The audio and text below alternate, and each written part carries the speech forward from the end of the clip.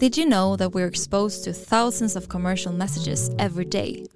And are you aware that consumers tend to trust what influencers say about brands much more than what brands say about themselves? When brands need to cut through the noise and reach consumers, influencer channels offer an unrivaled space to create genuine, meaningful dialogue and connect directly with consumers on their terms.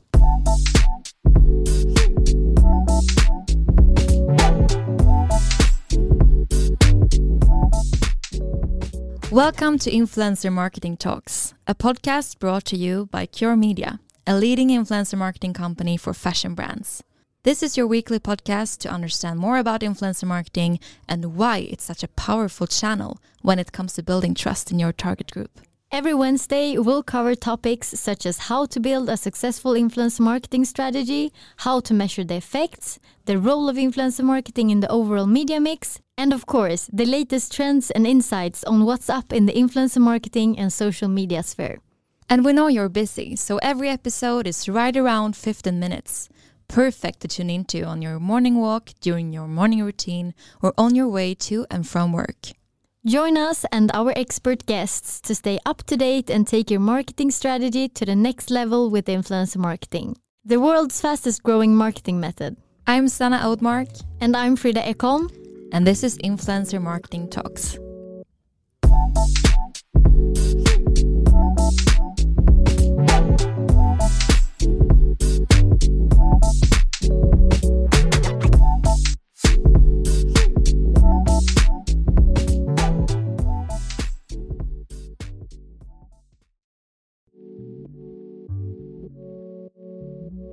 Welcome to Influencer Marketing Talks, brought to you by Cure Media, the leading influencer marketing company for fashion brands. I'm Sanna Oudmark, head of marketing at Cure Media, and in this week's episode we have the awarded author, speaker, and assistant professor at Stockholm School of Economics, Erik Modig, in the studio. We will talk about why rethinking and re-evaluating your brand is more important than ever, and how you find the right balance between long-term strategic brand building and tactical sales activations.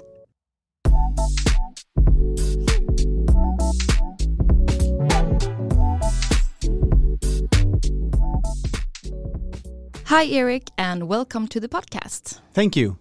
Great to have you here. I'm really enthusiastic to be here. Thank you so much. Great. Before we deep dive into today's topic, could you give us a brief background of who you are and what you do?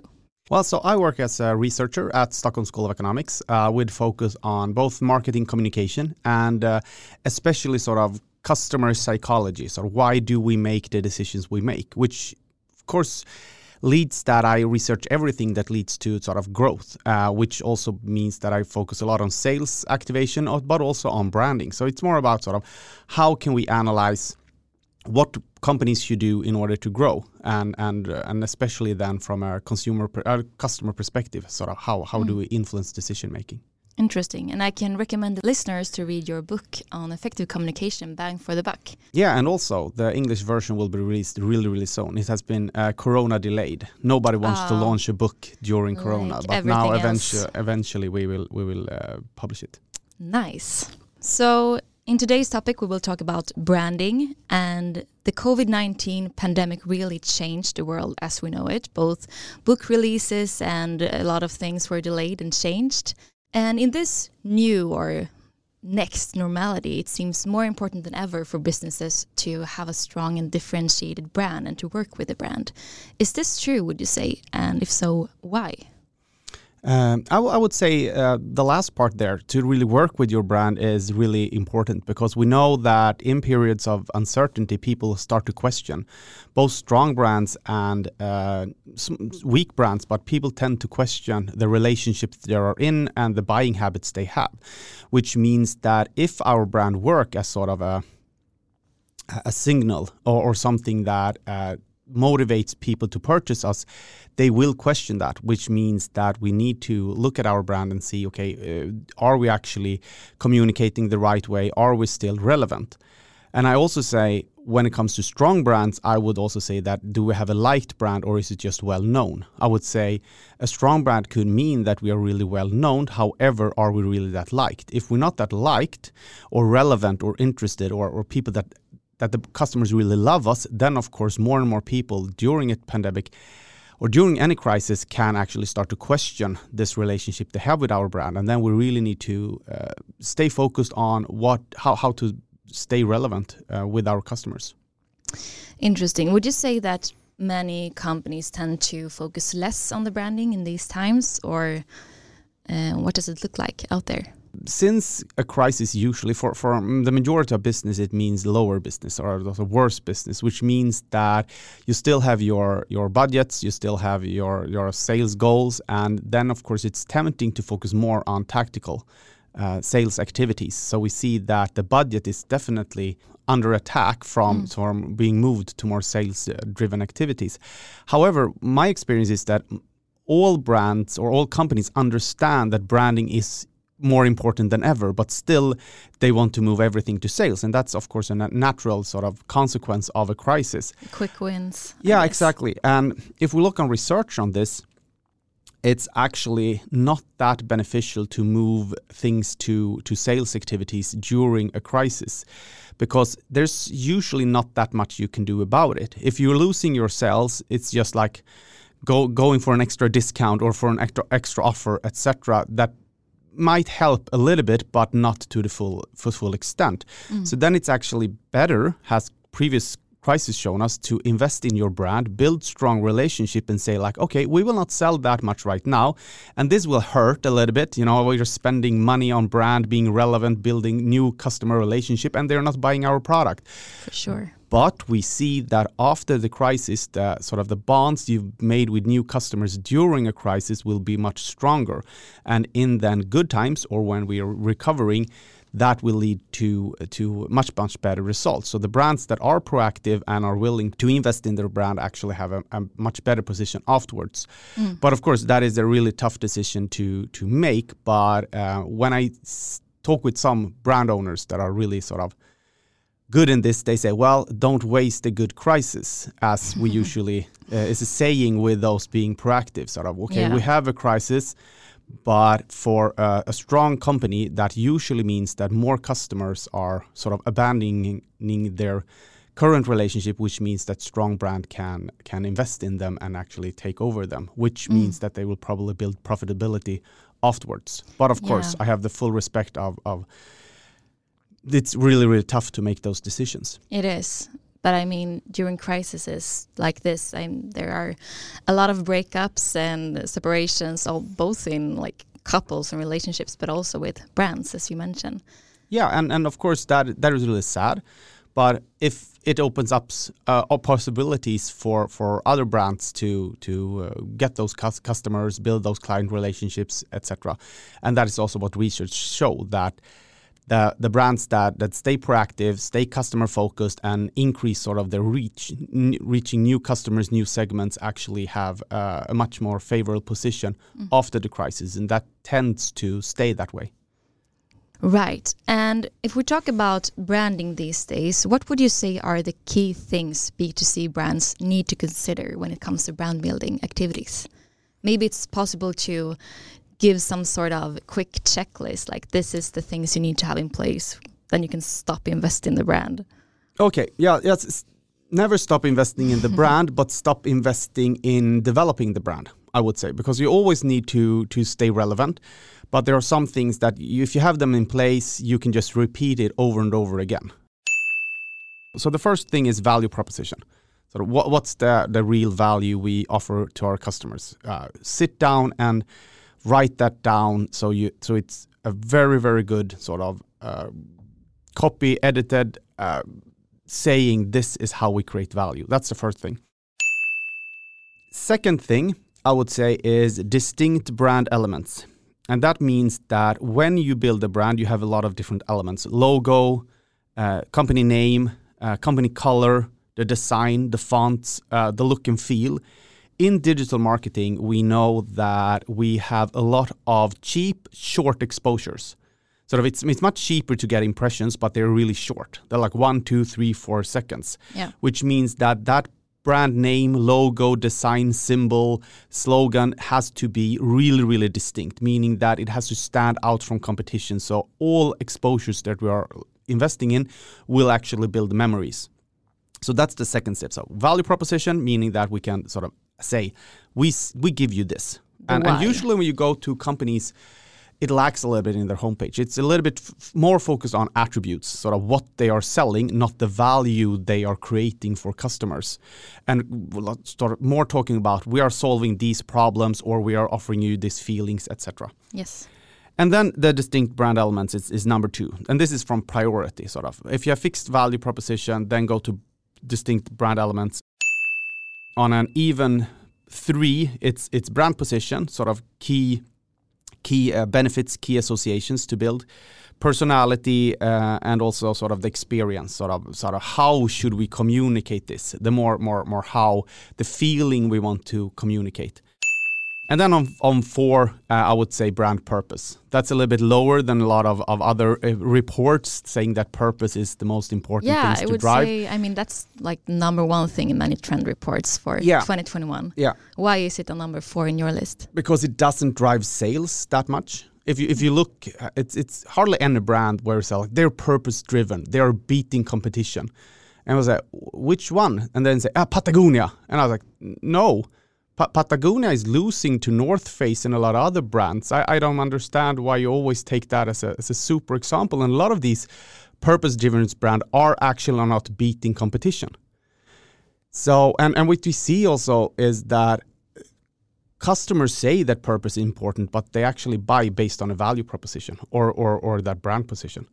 So, of course, a purpose is really important to stay focused internally, motivate employees, and have a direction for your marketing. But it's actually the value proposition, distinct brand elements, so much more important. Because we have low involvement customers. Not that many people in marketing, in this industry, we think that people are so involved. So we write the purpose that it takes 20 seconds to learn. But we never have 20 seconds exposure. If you look at the media budgets people have, they have a lot of 1, 2, 3, 4, 5 seconds. And then I explain your purpose in 5 seconds.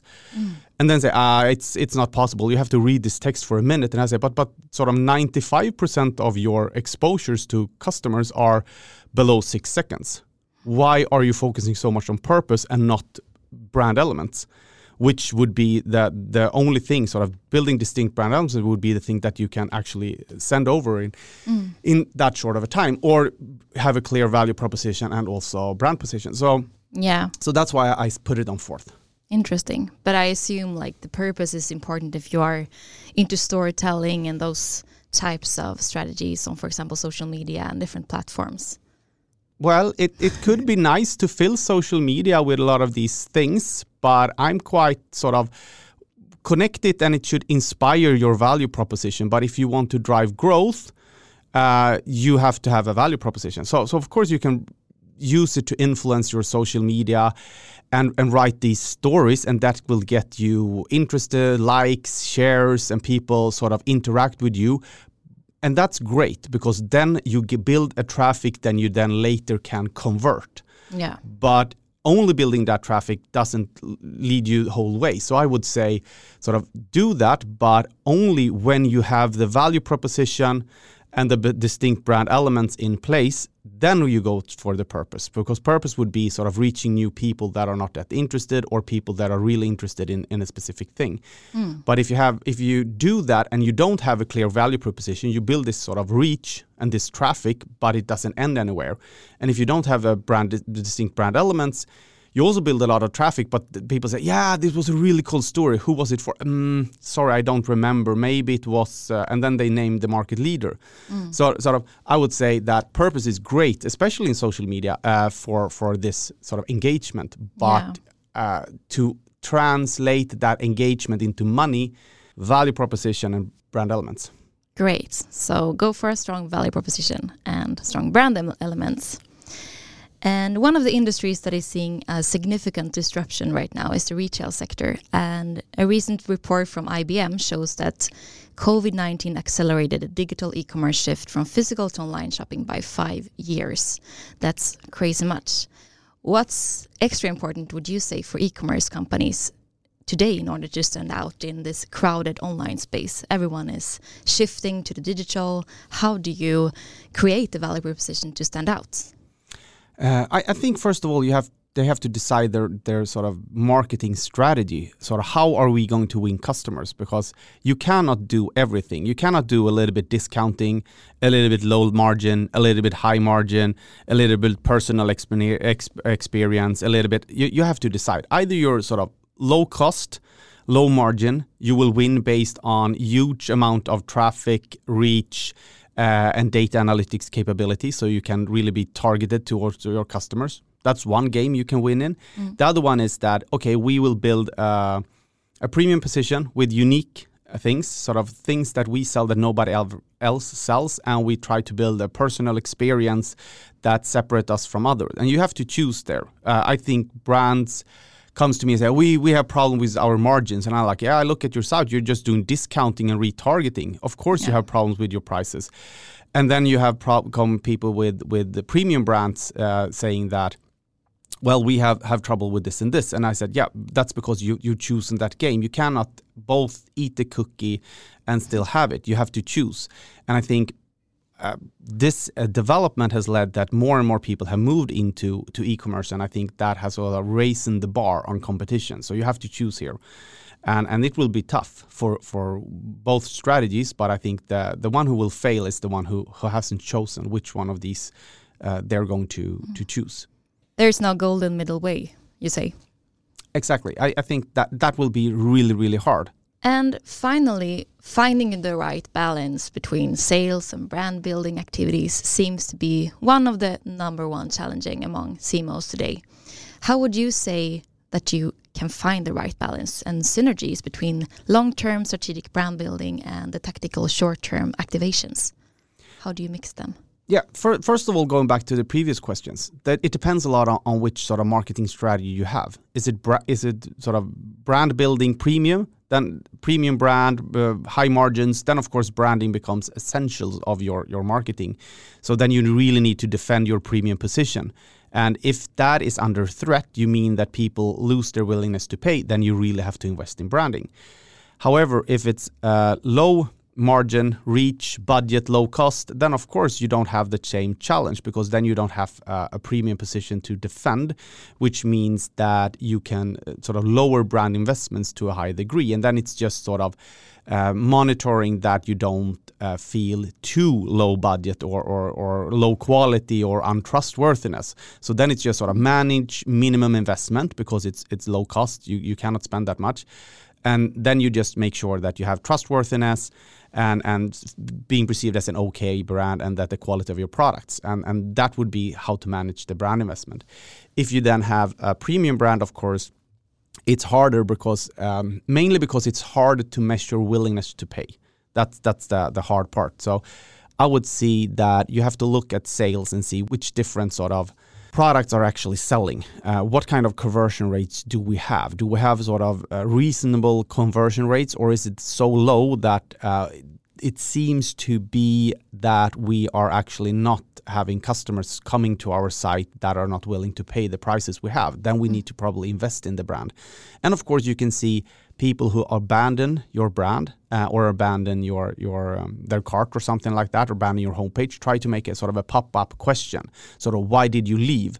And then if you have sort of it was perceived too expensive, or it was perceived to be etc. or something like that, then you probably think, okay, or have a checklist like there are better alternatives. Then you realize that okay, there's a problem with our sort of value offer here. So then we need to invest in brand. So I would say that the solution to finding the right balance is, first of all, look at your marketing strategy. Secondly, is how is actually sales going?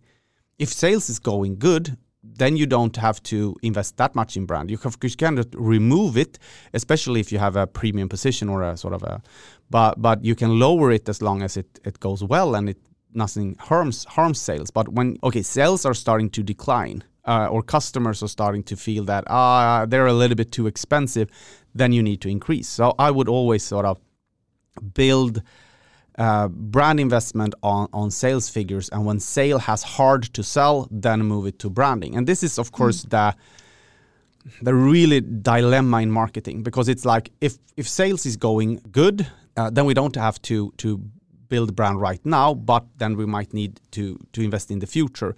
etc. Yeah. It's like having back problems. You don't think about that kind of problems before you actually have problems. Exactly. So sometimes when you see the problem, you're already too late. Yeah. And that's of course the difficulty. So then to be sort of early on in understanding how relevant will we be next quarter and in 6 months. And a good question I usually ask brands when they have this question is that I ask them, how good are your products the next 6 months? So do you have good products or are they not that good? And that will, of course, help them a little bit. Yeah, and maybe many think they have great products, I guess. Yeah, exactly. And I think that's a problem, of course, that we think. Is it possible to say, I mean, this old marketing rule, 60% branding, 40% sales activities, is it possible to say a general rule for that? Or is it totally depending, as you say, on the category or context? It's always dependent on the category and context. And that has been quite clear from Benny & Field in the beginning, saying that you have to shift depending on which category you're in. However, what they see is that if we go into digital, we need to invest even more. Or not, we don't need to invest. It's beneficial for the ones who invest more in branding compared to the other ones. So if they look at long-term effect, you tend to be more profitable over a long period of time if you invest in branding. And since we go into digital, as I said, this being a brand that really stands out compared to competitor becomes even more important, because when you had physical retailing, you had a lot of customers just going there because it was location. Sort of that was the rule in retailing. Location. But now there is no location. And how can you then make sure you have reach your customers? Well, then it's recognition, awareness, and familiarity, and that's brand. So we Makes moved sense. into branding to a higher degree, and that's also what Benny & Field data show, that sort of going into digital, we need to invest even more in branding. So what would you say are the main rules of budgeting? Well, first of all, if sales go really well, then you can lower your overall budget in marketing investment, because sales is going good, then you can save those money until you really need it. However, if sales are really going good and you see that this will continue, it's actually better to spend the time to invest in brand building so that you sort of build an insurance for the future. So if sales going good, lower your budget, focusing on brand building. When sales is going bad, then you have to increase your budget and then focus a little bit more on sales so you really get that sales going. And you also have budget then to also invest in brand, sort of invest in crisis. That's sort of the main rule. And then, of course, how to balance short or long term, depending a little bit on how good are your products right here, right now, and how does it actually look in the future. So never stop investing in your brand. Exactly. And of course, seeing brand investments and as long-term sales investments. So you don't invest in a brand just to invest in a brand. You invest in a brand so that sales will become easy even next quarter and even in 6 months or even 2 years from now. So always invest in your sales. Greatly put. Thank you so much, Erik, for visiting the podcast today and sharing your insights. Thank you so much for letting me be here. Very interesting. And where can the listeners find you if 15 minutes wasn't enough, or 20 minutes? Connect on LinkedIn. That's usually the best part. I don't have time for other social media, so I'm only focusing on LinkedIn. So, but please add me on LinkedIn. That's a really great way, and I try to post a lot of things there. Nice. Perfect. Have a great day. Thank you.